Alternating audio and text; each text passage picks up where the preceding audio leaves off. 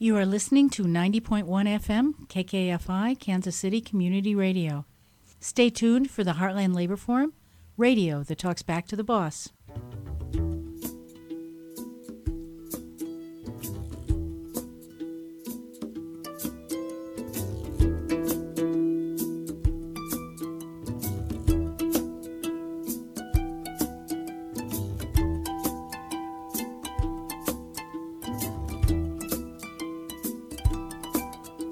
Step by step along this march can be won, can be won.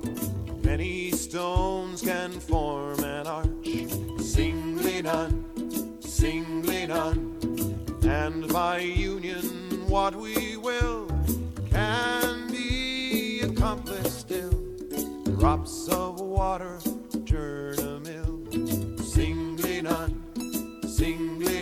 Welcome to the Heartland Labor Forum, a weekly show of news, information, and commentary by and for the working people of Kansas City. This show is produced by a team of volunteers from a broad range of workplaces and unions. The views expressed on the Heartland Labor Forum are ours and not necessarily those of KKFI or any unions involved.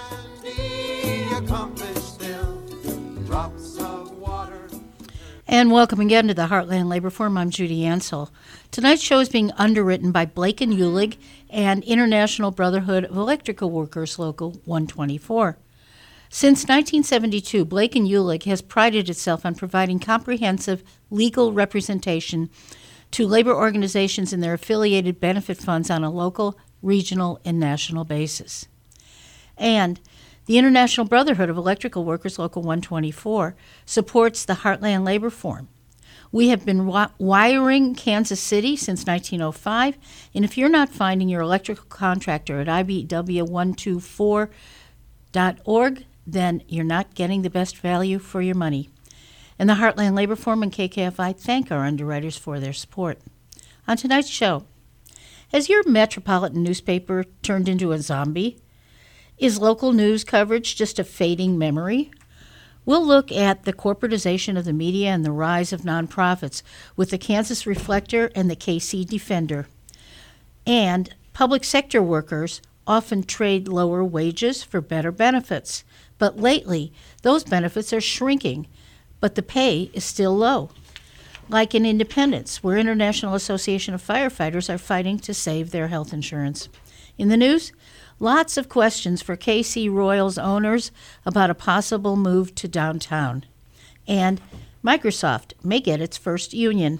Hooray.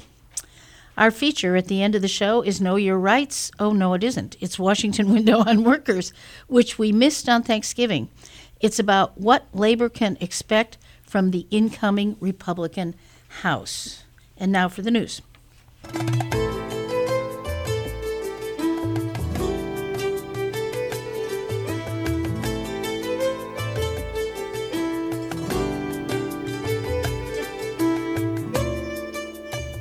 This is the news from our side, December 15th, 2022.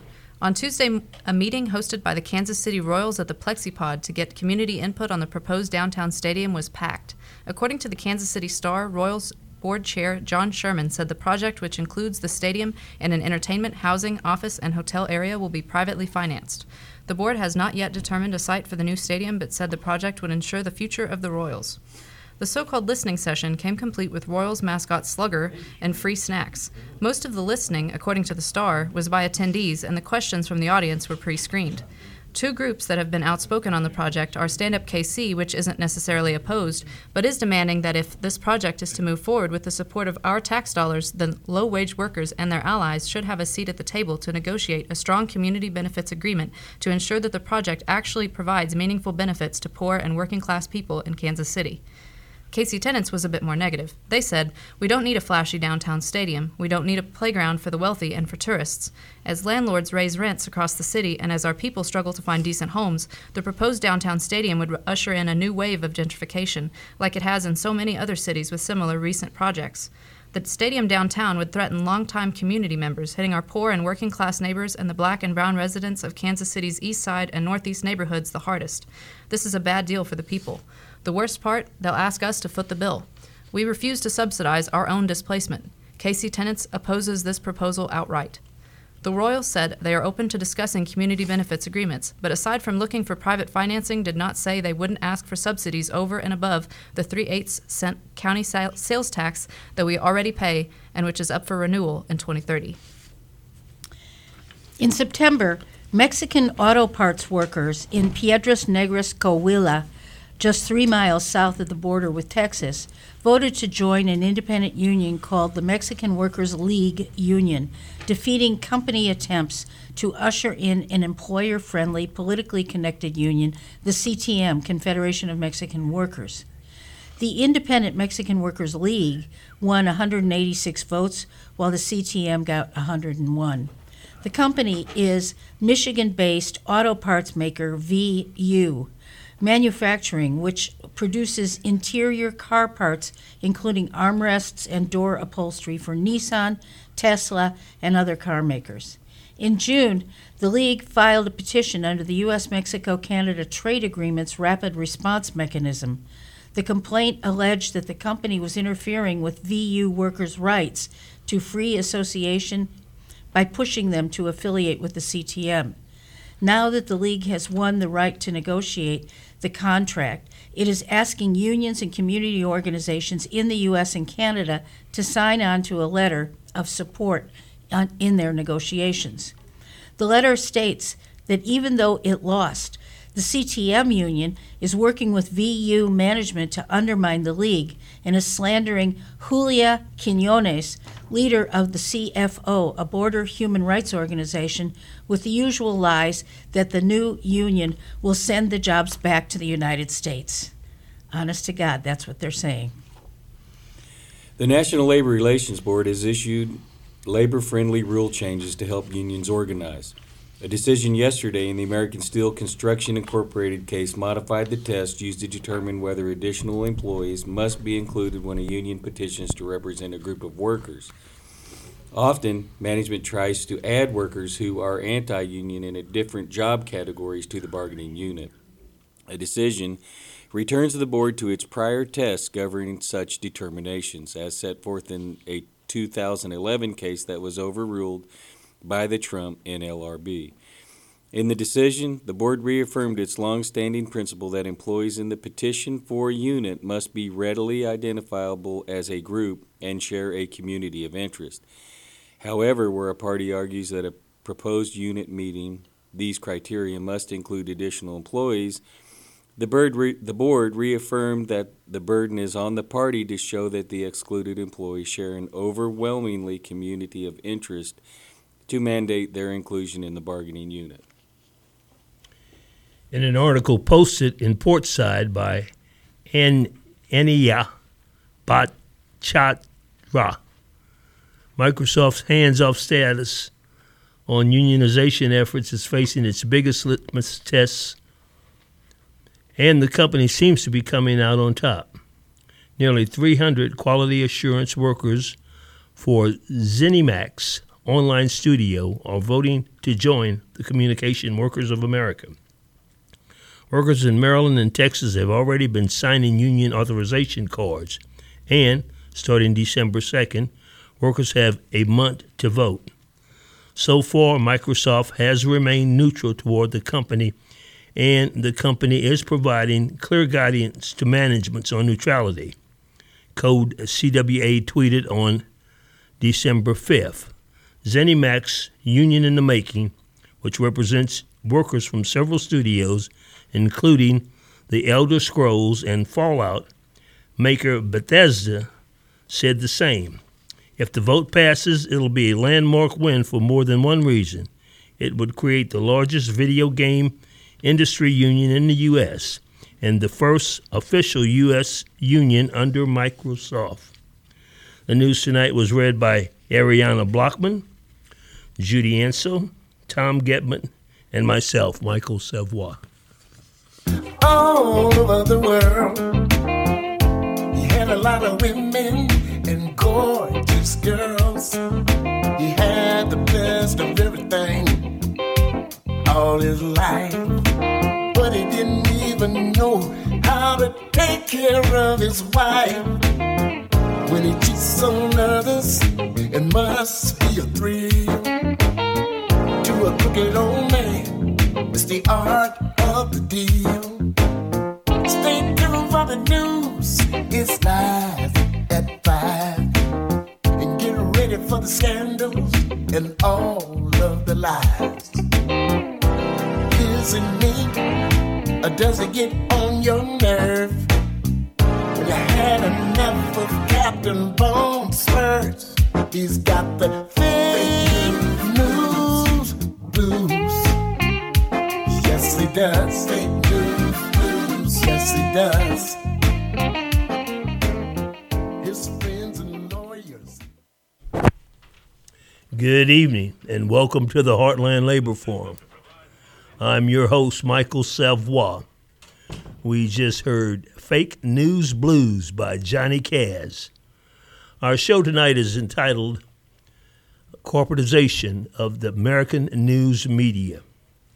I am fortunate to have two guests tonight, founder and editor-in-chief of the Kansas City Defender. Ryan Sorrell brings a public relations background to his not-for-profit digital startup. He is the recipient of the Civil and Human Rights Award and a distinguished abolitionist speaker. Sherman Smith is editor-in-chief of the Kansas Reflector. He is the recipient of the Kansas Press Association Journalist of the Year Award for 2 consecutive years, 2021 and 2022. Welcome, guys, to the Heartland Labor Forum. Thank you for being here. Thank you. Hey, it's a thanks pleasure. for having us. All right. My sources tell me that over 50% of our nation's dailies have been bought by a handful of conglomerates and high-flying hedge funds. Can either of you comment on that? Ryan, would you?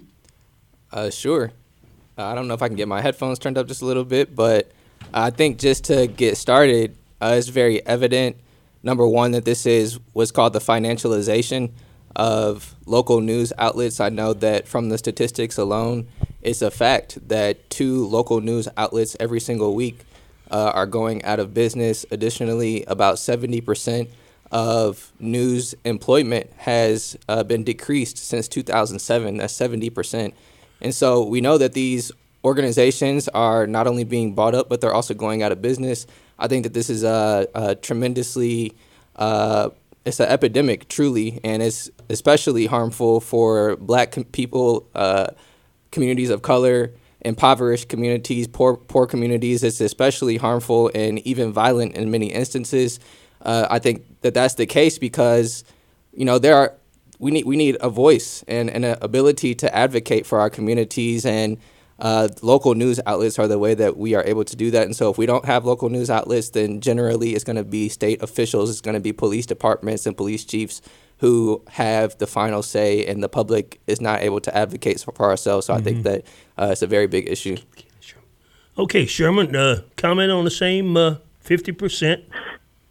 Yeah, the idea of a small, local, family-owned news operation is just vanishingly rare, and we see that especially on the Kansas side. There's no mid or large-size community that has a locally owned newspaper, really, and the consequences are just as he was laying out there. We know what officials try to get away with when we're paying close attention and we're telling everybody what they're up to. You can just imagine what they would try to get away with if nobody's paying attention.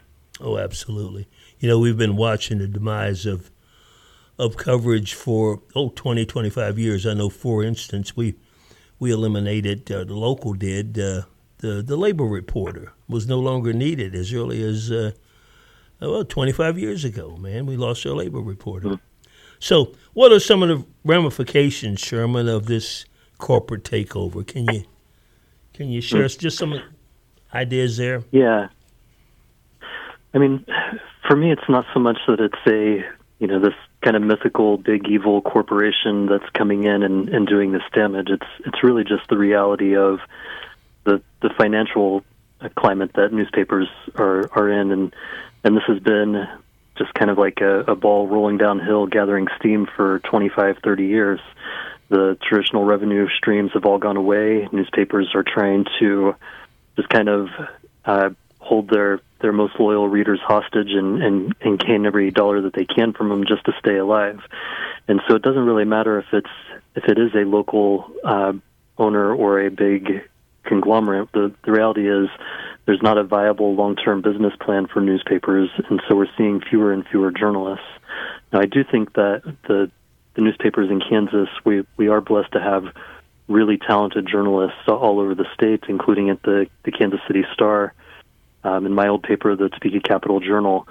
But there are just so many fewer journalists, so we don't have, as you mentioned, all these beats covered. They may not have a labor reporter anymore. There are communities that don't have anybody covering education, so nobody's going to the local school board meetings, for instance. That all has a big impact on how these communities are being served. Mm-hmm. Okay. The Wall Street Journal has called this the financialization of journalism. Ryan, is that the same as old-fashioned plundering? Milking off the assets and dumbing it down? I think it's certainly very similar. I think that this is a very predictable outcome given we live in capitalism.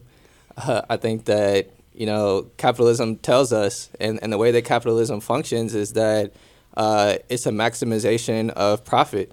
It's a maximization of profit motives, and so that's what we're seeing with these news corporations and news organizations, especially for-profit news outlets, because that is going to determine what their business model is. And so for a lot of these news corporations, their number one, loyalty, or what they have to pay attention to, is, who's going to be paying for their information. How many subscribers can they get? How many people are becoming paid subscribers? Do they have a paywall? And a lot of our local news outlets, even here in Kansas City, some of them do have paywalls. And quite honestly, that increases the discrepancy between who's able to access information and who's not. And so that's why some of these news outlets that exist in Kansas City, their audiences are largely white. It's just a fact.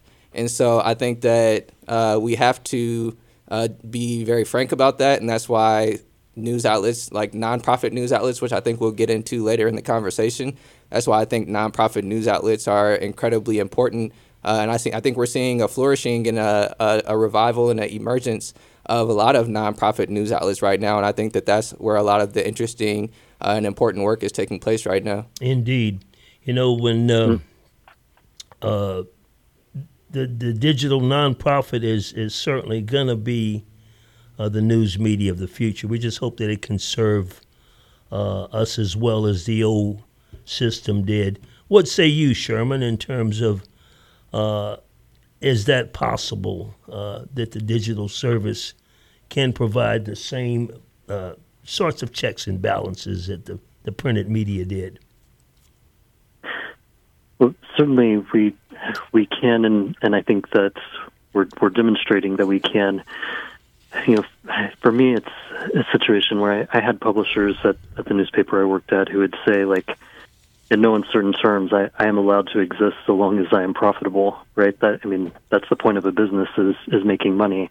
But I've never met a journalist at any kind of institution, newspaper, broadcaster, or nonprofit anywhere who is driven by profits. Like, whether it was a local-owned family, the family that owned us in Georgia, or the kind of hedge fund that ultimately took control, I was never motivated by making money for investors in New Jersey, right? I wanted to go out and tell stories that otherwise were not going to be told. Mm-hmm. And so as a nonprofit, that motivation is front and center because we don't have that profit motive behind everything we're doing. And I think it also helps just from being a digital-only outlet that we also aren't kind of revolving around what are we going to put on the front page tomorrow. We're still thinking about what are we going to anchor on our website at given times, but it just means that our total operation can revolve around providing the best quality journalism that we can produce. Mm-hmm. I've read that the Journalism Competition and Preservation Act is before Congress, and it's apparently legislation that would offer some protection for the dailies and the weeklies nationwide. Ryan, could you come? Are you familiar with? No, I'm not familiar with that. Yet. Sherman, have you any idea what's going on with this act before Congress? Mm. They certainly say it will offer that kind of protection. I think there's some some reasons to be skeptical of it. There's this great idea that I think has been floating around for maybe 7 or 8 years now, that we have a lot of digital revenue has left newspapers and has gone toward Google and Facebook primarily, but some others as well who deal in social media. And the idea is if they're going to make money off the content that we're producing, they should share some of that profit with us, because they're taking all of our profit away, and then they're making money off the work that we're doing. And this law is, I think, an attempt to do that. I think there's some concerns about, if you shove all this money into the owners of these operations, how much of that is actually going to end up in the newsroom. Some things like that have to be sorted out. How do you divide money? Say Google has to fork over a lump of cash every year. How do you determine what a small town paper in Kansas or Missouri gets versus the Washington Post or somebody else? Where do nonprofits fit into that picture? I mean, they're making money off of our work as well, but we're not asking for money. So there's a lot of things, I think, to be resolved with this. But I think some other countries have tried this and have been successful with it. Mm-hmm. Yeah, it's would certainly require some fine-tuning and some real commitment by all parties involved. It's been said that independent, free-range journalism is an essential part of our democracy, and I certainly feel that way. What have you to say, Ryan, about the necessity for free-range journalism? I think it is absolutely incredibly vital to a society to have independent, free-range journalism. I hesitate and even, might even push back against calling the United States a democracy, frankly. I think, and, Angela Davis has called it a prison nation, given our, dramatic issue and pandemic of mass incarceration of black people, poor people, people of color. And so I'm very hesitant to call the United States a democracy, frankly. And so I think it is, again, very important for us to have avenues to for people to advocate for our communities. I think that's always very important. And I think that with, social media, especially, that's something that our news organization has taken advantage of a lot. And it has given us unprecedented capabilities to be able to reach people and to get new perspectives and radical perspectives out to the communities and to people that previously we haven't been able to. Indeed. It's been said that America's lost 25% of its dailies since 2005. And, of course, this creates a real void in our news coverage. And essentially we've been seeing this, as the title song went, fake news blues that's overcoming America. Sherman, can you comment on what's been the atmosphere that's been created by the lack of or the destruction of so many of our news sources? Well, technology is great in that it allows us to reach a very large audience, more people than newspaper ever could have 35 years ago. But it also means that all of the bad actors out there, the people who have something to gain by lying to you, can also reach a wide audience. And that means we're competing for attention on a constant basis. For me, it's about trying to demonstrate that we're giving you something that is relative to your life, some sort of information that is going to have an impact that you want to hang on to, that you want to see or read on a particular day. And we let the strength of that information, of our reporting and storytelling, set us apart from fake news. Mm-hmm. When I've gotten into these conversations with people, sometimes they're like, I don't know if you're a credible journalist or not. People who don't want to talk to you. One of the things I try to emphasize is the thing that sets us apart is we're telling stories about real people and real things that are happening. The people in our stories have names. They're not anonymous sources. We're telling you this person is doing this in their life, and this is the impact of what is happening to them. And I think that helps us kind of distinguish ourselves from the sea of misinformation that's out there. Absolutely. Ryan, you have a quick comment on this fake news outlets? Make it brief, because we want to get you guys on to talk about your startups. Definitely. Well, just very quickly, I think I know that the American Press Institute just put out a very interesting report that the Kansas City Defender contributed to, and it was skeptical about this word fake news, about the word disinformation, because a lot of times we have state-sanctioned disinformation, specifically from organizations like the Kansas City Police Department, who will put out information in their official police reports that's blatantly false, and a lot of alleged news organizations will print those official police reports unquestioningly and parrot them as facts even though they're not. And so oftentimes I think that we pigeonhole what the idea of fake news is or disinformation is, when in reality, for black people specifically, a lot of official news sources have been disseminating fake news and disinformation since the beginning of the United States. Mm-hmm.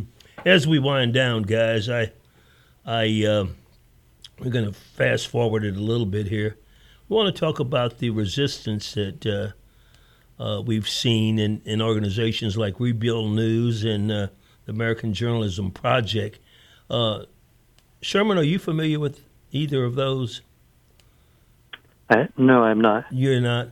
Ryan, do you have any knowledge of Rebuild News and the American Journalism Project, which is actually owned by a coalition of 3,000 locally owned nonprofit newsrooms and encouraging more nonprofits? I am a little bit familiar with especially the American Journalism Project. I know that Rebuilding Local News, as you mentioned, is a coalition of especially news organizations like the Institute for Nonprofit News, which we're a part of, as well as local online independent news publishers, which we're also a part of. I think that these types of organizations, at least for us, have been incredibly, absolutely vital to our sustainability and ability to, grow and exist. Indeed. Okie doke, we're down to about our last 4 minutes. Sherman, would you like to tell our listening audience about your startup, your primary focus, how old you are, and where you're at? Yeah, I launched the Kansas Reflector in July of 2020. We are an affiliate of States Newsroom, which is based out of North Carolina. They're a nonprofit that is trying to put journalists back into state houses where the ranks have been depleted. And so I think we were the 15th or 16th to launch. They're up to 30 states now. We are based out of Topeka. Our primary focus is politics and state government reporting, but we kind of stretch that definition to really be anything that's going to have an impact on the lives of Kansans anywhere in the state. Mm-hmm. We have a staff of, myself and 2 reporters who are based out of the Topeka office. We generate news stories. We also have a reporter based out of Kansas City that writes primarily about environment, and we share that reporter with the Missouri affiliate, the Missouri Independent. And then we also have an opinion editor who writes columns but also curates columns from individuals all over the state. We're trying to elevate these voices that have been typically left out of the public policy debates. Mm-hmm. And so collectively, we try to publish 3 or 4 things a day. We've got, through States Newsroom, a D.C. bureau that also contributes some stories. And we publish online through our website at kansasreflector.com. We're on some social media channels, getting ready to launch a TikTok channel. Mm-hmm. And we also allow all the other news media to republish our stories for free. Okay, very good, Sherman. Let's kick it over to Ryan so he can tell us about his upstart. Absolutely. Well, we are a black nonprofit digital news startup. We were founded in July of 2021. Just in our year and a half of existence, we have grown our social media audience to over 50,000 people. We've reached well over 40 million people across all of our social media platforms. We're very incredibly active on social media, and that's actually where a vast majority of our following exists, especially on Instagram, TikTok, and Twitter. Our primary audience is actually Gen Z. Over 50% of our audience is between the ages of 13 years old and 30 years old, so very, very young people, and we've also broken over 10 national news stories since we launched last year. One of those was an international story which took place a few months ago on missing black women here in Kansas City. We broke the story, and a lot of, first the Kansas City Police Department said that it was false, and then a lot of other news outlets, both locally and nationally, said it was false, and it came out that later on verified that what we had published was in fact very true, and I think that's just indicative of the kind of reporting that our news organization has done. We try to speak for the people that have been silenced, especially black people, and that's just what drives us, is being a platform for the black community. Right. Ryan, we're going to have to cut it there. I want to thank both of you for coming on. Sherman, appreciate your input, and Ryan, we certainly appreciate yours as well. And next time we'll plan a little bit more time to talk about digital news media. Thank you. Thank you. Mm-hmm. Thank you. Bye. Catch the local showcase every Thursday night on KKFI, where we highlight local musicians, poets, artists, and events from the Kansas City and surrounding areas. Curated and brought to you by a different KKFI host from week to week. That's the local showcase, every Thursday night from 8 to 10 p.m., right here on 90.1 FM, KKFI. Let's move toward a brighter day. Together we can find a better way. Rise up. KKFI is listening, and your feedback helps to inform our decisions on current and future programming. It's important for your voice to be heard, so let us know what you think about our programming by going online and filling out the KKFI listener survey at kkfi.org/survey.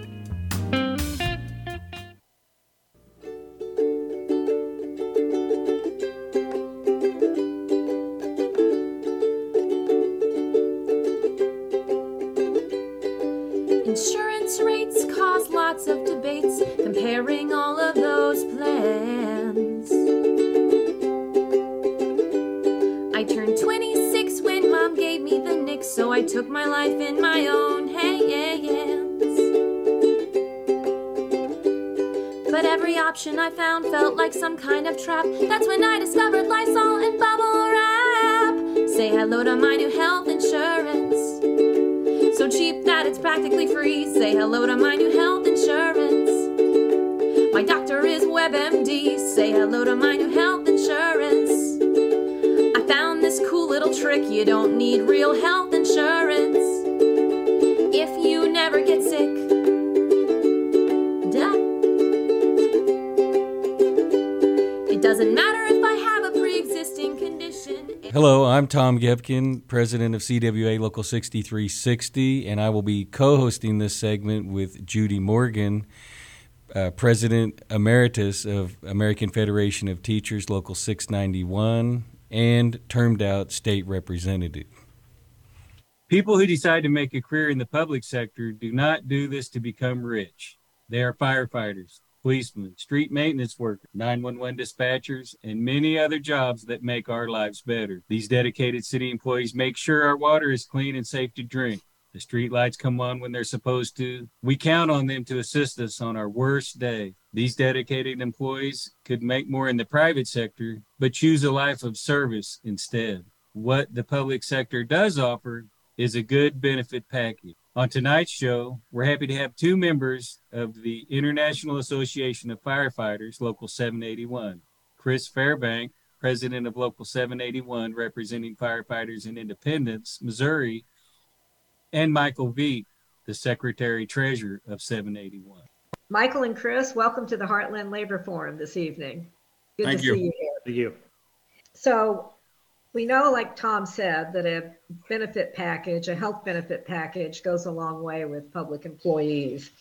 And it's been that way for a long time. It includes all public employees, including teachers, of which I was a member of the teachers union for many years. And this attack on health benefits seems to be a relatively recent occurrence with your membership and the management that represents Independence. So would you discuss how this came about in Independence, Michael? So this came about, it started back about 2015 when we finished up our last contract, or 2 contracts ago, and we were fortunate enough that we hold the 80-20 language in our contract, which protects the entire city as far as premiums go. So the employees are only paying a maximum of 20%. And then in 2019, the city manager came to us. One of the other benefits that we offer through the city is retirement insurance. So if you work for the city for at least 20 years, then you're offered retirement insurance at the same rate as active employees until you reach Medicare eligible. And then the city's insurance becomes secondary to Medicare. Well, the city manager and city administration at the time saw the amount of money that was going out because we were facing a huge increase in our premiums at that time, that they came back and started the negotiations of attacking our benefits. And it really started with them taking away retiree insurance from July 1, 2019 forward for any of our new hires. And so that's kind of where the attack started. And it's just progressively gotten worse and worse every year since then. So when they were they trying to say that the retirees were costing a lot of money and that's why they were wanting to go after them, or what was the reasoning? Yeah, they wanted to have a sunset on that because they knew eventually at some point that it was going to get to the point where they couldn't afford it. The other thing that they didn't really take, that their argument is that it was costing the city so much money for retiree insurance when they had other options out there available. Well, what they failed to realize is that those post-65 retirees, when they were Medicare eligible, they were using that insurance as a supplemental insurance. So they were still contributing the same amount of money as what an active employee or a pre-65 retiree was. They were kind of helping supplement the plan and kind of keep our rates down while they were still enjoying the benefit of our insurance picking up the costs that Medicare didn't cover. Well, when they did that, that's when it put our insurance plan into a tailspin, and we've been on a downward spiral ever since. So basically, Medicare covered the post-65 folks first, and then the independence health plan came in and picked up whatever Medicare did not cover? Yeah, so Medicare right now will cover 80% of all your medical expenses, and then your supplemental insurance, your secondary insurance will pick up the remaining 20%. And that's what our plan was picking up, was that 20%. And typically in a post-65 Medicare eligible retiree, the biggest payout from a supplemental insurance plan is going to be your pharmaceuticals and your prescriptions at that point. Medicare does a really good job of picking up the remaining actual medical cost. This is not just a Independence, Missouri problem. This is a problem nationwide, isn't it? Absolutely. We're kind of fighting a war on two fronts in the sense of bringing in quality personnel to work. You can see it across, the police department, the fire department, any of those labor type jobs. We're having a harder time finding employees that will come in and apply.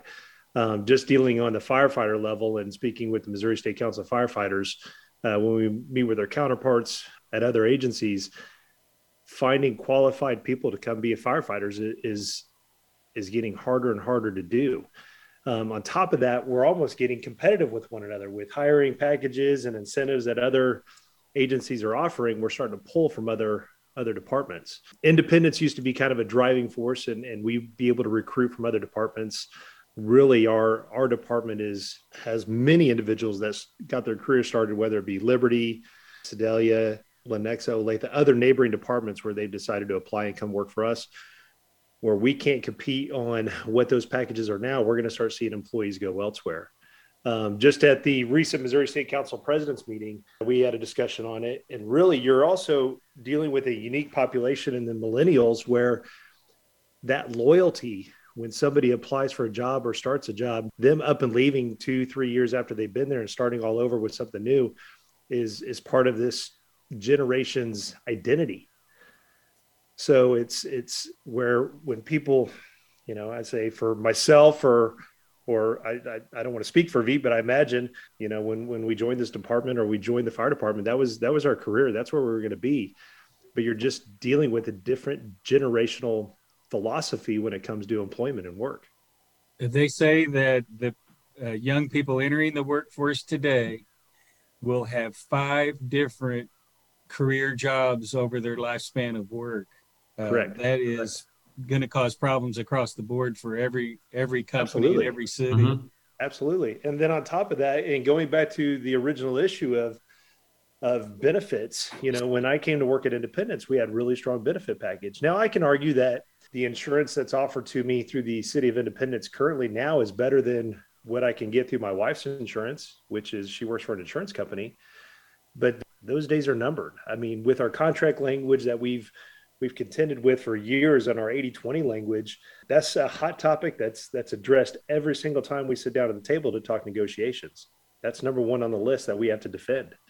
We have to start getting creative, and the city has to start understanding that unless we incentivize people coming here to work, we're gonna lose out on those good workers, those good employees, to going to neighboring cities and jurisdictions. And kind of to piggyback off what Chris said a little bit, subsequently, like he said, we're fighting for this 80-20 language. It's the first thing on the city's list when they come for negotiations. So when we're looking at this and we're trying to make a decision on what's best for our members and what's going to be the best in our contract, we look at the long-term effects of benefits, but then we're also having to sacrifice pay to make sure that we protect that language so that we're not eating up any pay increases in healthcare costs. And so it's a tricky road to go down. You and your bargaining have to thread that needle. Gets harder and harder every bargaining time. Absolutely. That's not saying we make little bits of progress on our last negotiations. Sick leave use and the buyout, our term, we have a buyout on our sick leave hours with the City of Independence. And that's been kind of a contested issue for a number of years. It was one on our last negotiations, but what came out to be necessarily a win for our younger guys, who won't be able to, based on the Stay-Well changes, once they leave the department, carry on with their health insurance. However, the city agreed to, and we installed a 401A plan that incentivizes those individuals and invests into that account yearly, where potentially you have a younger firefighter that comes on at the age of 20. If he sticks around his whole career till 55, potentially he's walking with, depending on how the market does on our calculations, anywhere from around $80,000 through that 401A plan. So that's a win as far as that kind of incentive, but we have to be more creative and do a lot more to compete with our other agencies around us that are now doing hiring incentives as far as upfront cash bonuses and things of that nature. So for either one of you guys, how are some municipalities able to offer these incentives and attract workers while other municipalities are unable to do that? What would you guys say that the reason for that is, or do you have thoughts on that? Michael, you want to go? Well, I think some of it has to do with past practices and the way the city's done as far as budgeting and protecting themselves. Unfortunately, in the city that we work in, that's not been the case always. So it makes it very difficult to incentivize or offer a recruitment package or something along those lines, or even a retention bonus. I know a lot of what you're seeing currently as far as the retention bonuses and recruitment bonuses, that's all coming from the federal government through the ARP fund. There's stipulations on that had to be spent, I believe, by July 1 of 2023 of whatever was dispersed through the counties and then out to the municipalities. So I think they found ways to do that to actually attract younger members to hire on. The problem is that money's up front. It's not long term. When we look at negotiating a contract and looking for our best interest and the best bang for our buck, I want something that lasts long term where we can have compounding interest on over the next 30 years for our members and really be able to provide something for them when they get to that retirement age. I hand a 20-year-old a $10,000 check right now for coming to work for us. If that was given to one of us and we invested it and took care of it, what would that money be in 20, 25 years when we're able to retire? So it's a tricky game to balance. We're talking with members of International Association of Firefighters, Local 781, Chris Fairbank, the president, and Michael Veet, the secretary treasurer. This is not just a fire department issue. It's going on everywhere in every city, and it's affecting all the city jobs. Can you talk about the other city departments and what they are experiencing with this issue? I think the one that's most similar to our situation is the police department, namely IPD. And that, again, that's not an Independence problem or a necessarily a Kansas City or a Missouri problem. That's a nationwide problem. Just in general, when you're getting into the labor workforce, more particularly firefighters and police officers, you're just not finding individuals that want to get into that line of work. I know that when Mike and I applied, I applied at a number of departments, and some of those departments might have 300-400 applicants for the number of job openings they had. Right now, we're lucky to get 25, 30. And so out of those, and when you get down to interview, you maybe have 15 that actually qualify. And then when you're trying to fill 10 spots, it's, do you take them or do you pass, knowing that they're going to go somewhere else? So it's more of a cutthroat game at this point of making sure that you get the talent that you need to fill your ranks and make sure that you establish a good workforce.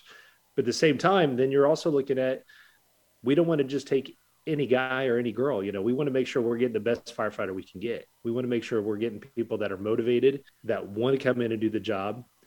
But we're just dealing with a different generation. And part of that's on us. We got to figure out how to work with that generation that's coming in. It's a different work ethic. It's a different philosophical style in which they apply themselves, and tapping into that energy and getting them up to do the job. But it's getting harder and harder. Every time we open up more particularly this past year, we brought on, Mike, what are we up to? About 30 new firefighters?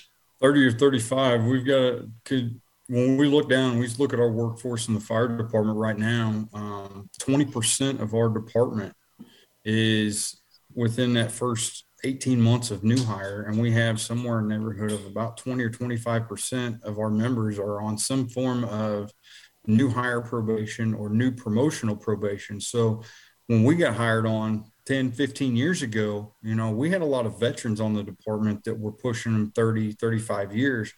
And now when we look at it, Chris and I at 13 and 15 years now, we're the old guys. We're the veterans on the department. So we have a lot of that younger workforce. And kind of piggyback off what Chris said, we have to learn how to work with that generation. And this newer generation that's coming on, and that has its own set of challenges, and it's nothing against any of them. It's just a different mindset that we have to look at. And with that becomes looking at different ways to negotiate for benefits, negotiate for pay, what really affects them. And I've heard a lot of our newer members talk about the benefit packages that, protecting their families and their future families and their kids that are to come, or even their newborns that are at home. They look forward to that. They look out for that. They're looking at that for retirement. And we're starting to hear a lot of grumblings about that. And it's not bad. They're concerned because they don't have the same privileges that we do as far as being protected with retirement insurance. So that presents a set of challenges for Chris and I and the rest of our executive team to really figure out how we can benefit both groups and continue to show a unified front and move forward. And we're fortunate that, for the most part, we have a good relationship with management within the fire department. And a part of that onboarding process of our new hires, we'll do union orientation, where we spend, a couple hours within their first 20 days of employment before they're released in the field to actually start training, where we kind of educate them on what we are, what we do, what our purpose is, not only as firefighters, but in the relations of labor, where unions got us to where we are now, as far as negotiating our contract, our benefits, and their rights as an employee with the city and the fire department. So teaching them, because a lot of these individuals are coming in, or a lot of these young kids, they didn't grow up in a labor household. Some of them did, but a lot of them didn't. And educating them on that process and how it works, and getting them familiar with it and what we do, and engaging them. That's our biggest thing, is learn to engage with those individuals, because they're the ones that are going to be sitting in Mike and I's seat before they know it. They didn't learn it in the schools. Shifting gears just a little bit, you guys as firefighters get paid by the citizens of the city through their taxes. All of the things we've been talking about, does it have an effect on the citizens that live in Independence? The employees are dedicated to make sure the streets are safe and the water is clean and all of that, and the firefighters deliver the services they need. But would you discuss how it's become an issue with the citizens? Yeah, it's, I can start by saying that, every one of our sworn members that works for our fire department took an oath to protect the citizens of Independence. And that's for any fire department across the nation, really. Our guys are always going to show up and do their job. They're going to give you 110% all the time, every time. and they're going to make sure that the job gets done. Whether that's a medical call or a car wreck or a structure fire, anything, we're going to go above and beyond to protect our citizens. Where you really see that affected is it's in the morale of our guys and members. We have this sense of service. We want to be out and serve the public. We want to be there for our citizens. We want to protect them. But if we're not supplemented with our benefits and our packages on the back end of the deal, our guys, they're not going to go that extra step that we need them to provide to the citizens. They're always going to protect them. But you'll start to see it in the morale. You'll see it around the stations. You'll see it in their attitudes. It's a matter of the employee being valued. Absolutely. It's something I argued just recently, just with talking to our city manager, is when we want to leave, when we leave here, when we've served the city doing what we do to the best of what we do, all our members want to do is be able to retire with dignity and respect, have a respectable retirement, and know that the time that and the sacrifices that they made in their own body and then to their families, that it was warranted, that it was worth it. And that's all we ask, and that's treat us with dignity and respect all the way through retirement. Municipal employees are dedicated, spend a whole career of service, and they want to be rewarded in a fair way. Absolutely. All right. Well, we've come to the end of our time. Thank you guys very much for coming on. Michael Veet and Chris Fairbank, members of the International Association of Firefighters, Local 781. Thank you very much. Appreciate it. Thanks for your time. When the union's inspiration through the workers' blood shall run, there can be no power greater anywhere beneath the sun. For what force on earth is weaker than the feeble strength of one? Because the union, the union makes us strong, makes us strong. We're talking solidarity, guarantee for us. We're singing loud solidarity, solidarity, guarantee for us. We're gonna shout solidarity, solidarity, guarantee for us forever. Because the union, the union makes us strong, makes us strong.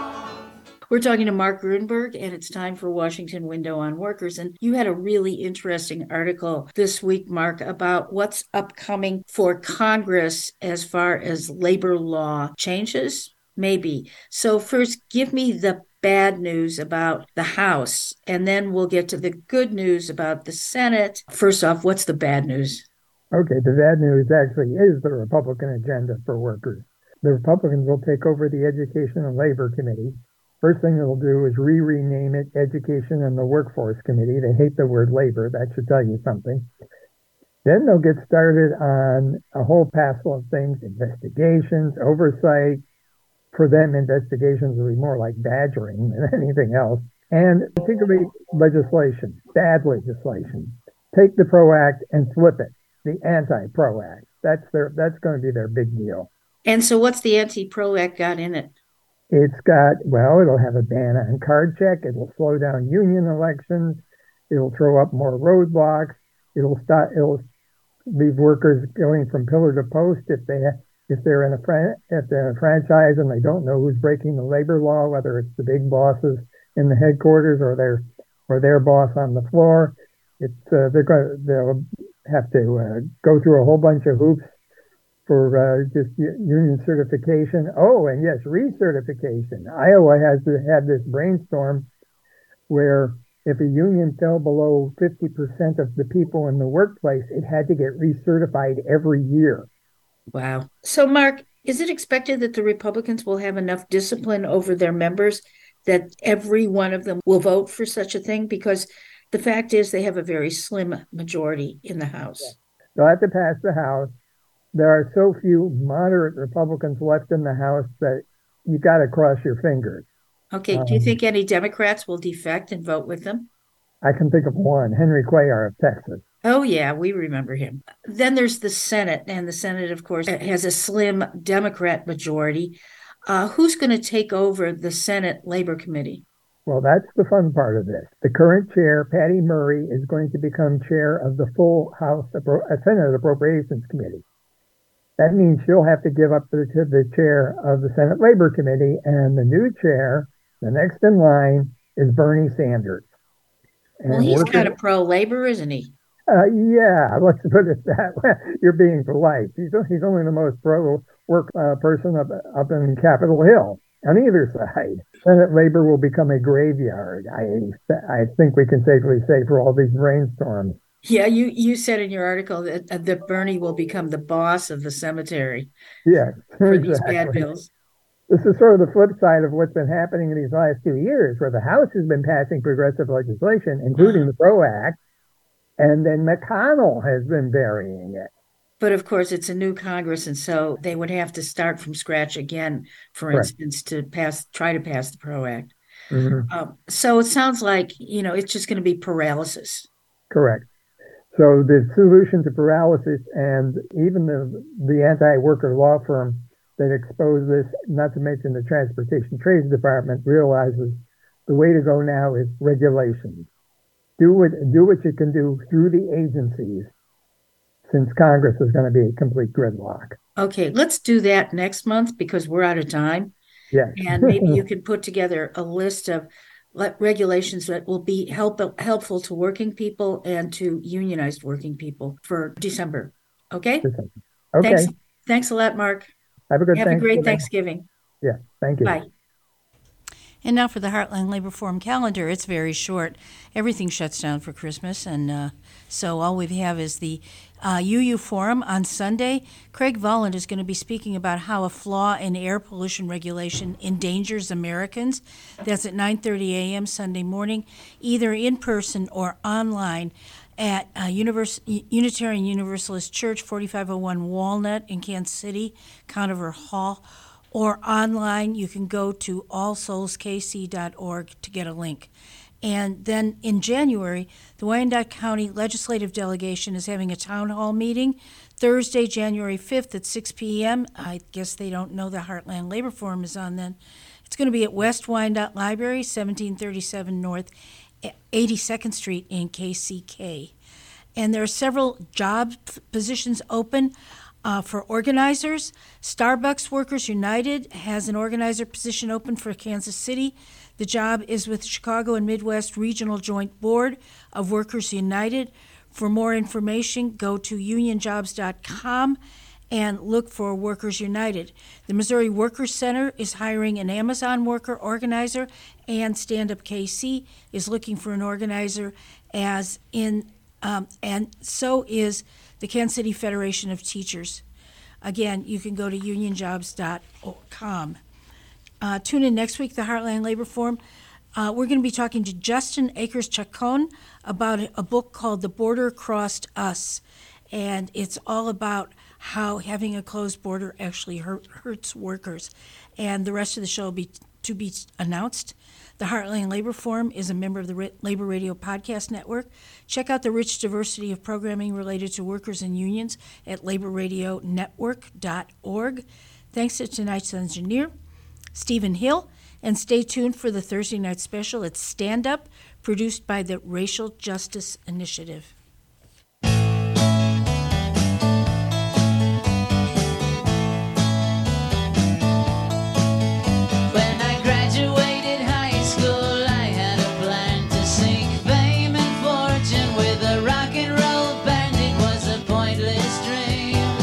Been listening to the Heartland Labor Forum, a show by and about workers, our workplaces, and our labor movement. We are radio that talks back to the boss.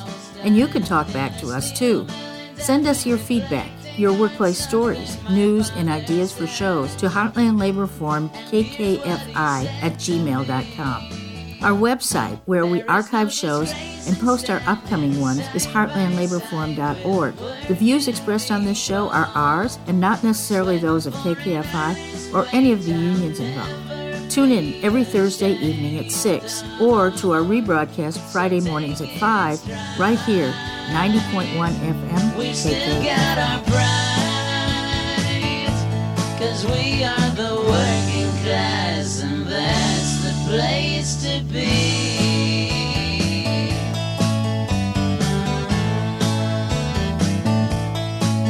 he said it